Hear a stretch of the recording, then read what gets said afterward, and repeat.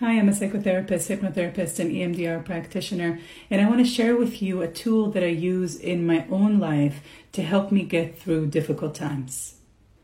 If you're in the middle of a difficult time, or you know there's one coming, let's say there's going to be a change that's going to happen, and you know there's going to be uncomfortable parts to it.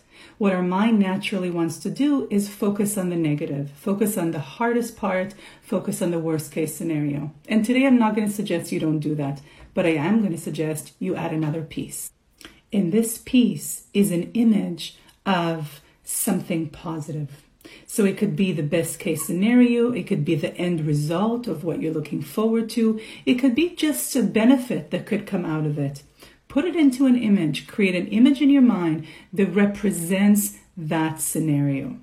Now add sound to it, add texture and light and temperature to it. The more elements you add to it, the better. And lastly, notice how it makes you feel when you imagine it.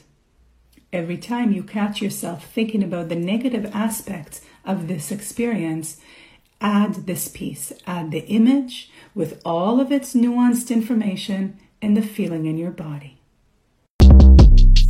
Shortcast Club